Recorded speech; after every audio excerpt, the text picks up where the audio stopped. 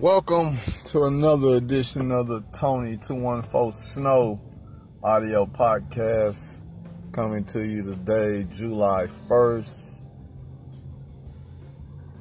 2018, on another 100-degree hot day, beginning of the summer, a couple of days away from July 4th, Independence Day. And I must say, today I have breaking news.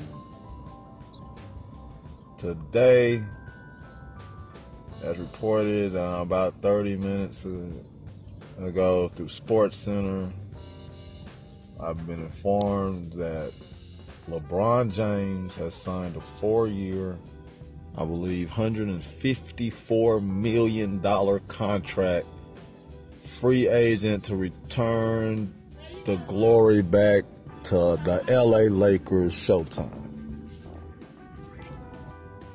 And we have word that LeBron James has signed as a free agent, like I said, folks, to go back to LA Laker town and bring Showtime back to Los Angeles. Well, Magic Johnson has done it, folks. Summer free agency in 2018, Magic Johnson has accomplished what no other human being has been able to accomplish in the history of the world. He has brought LeBron James to Los Angeles, restored the glory days of the Showtime Lakers.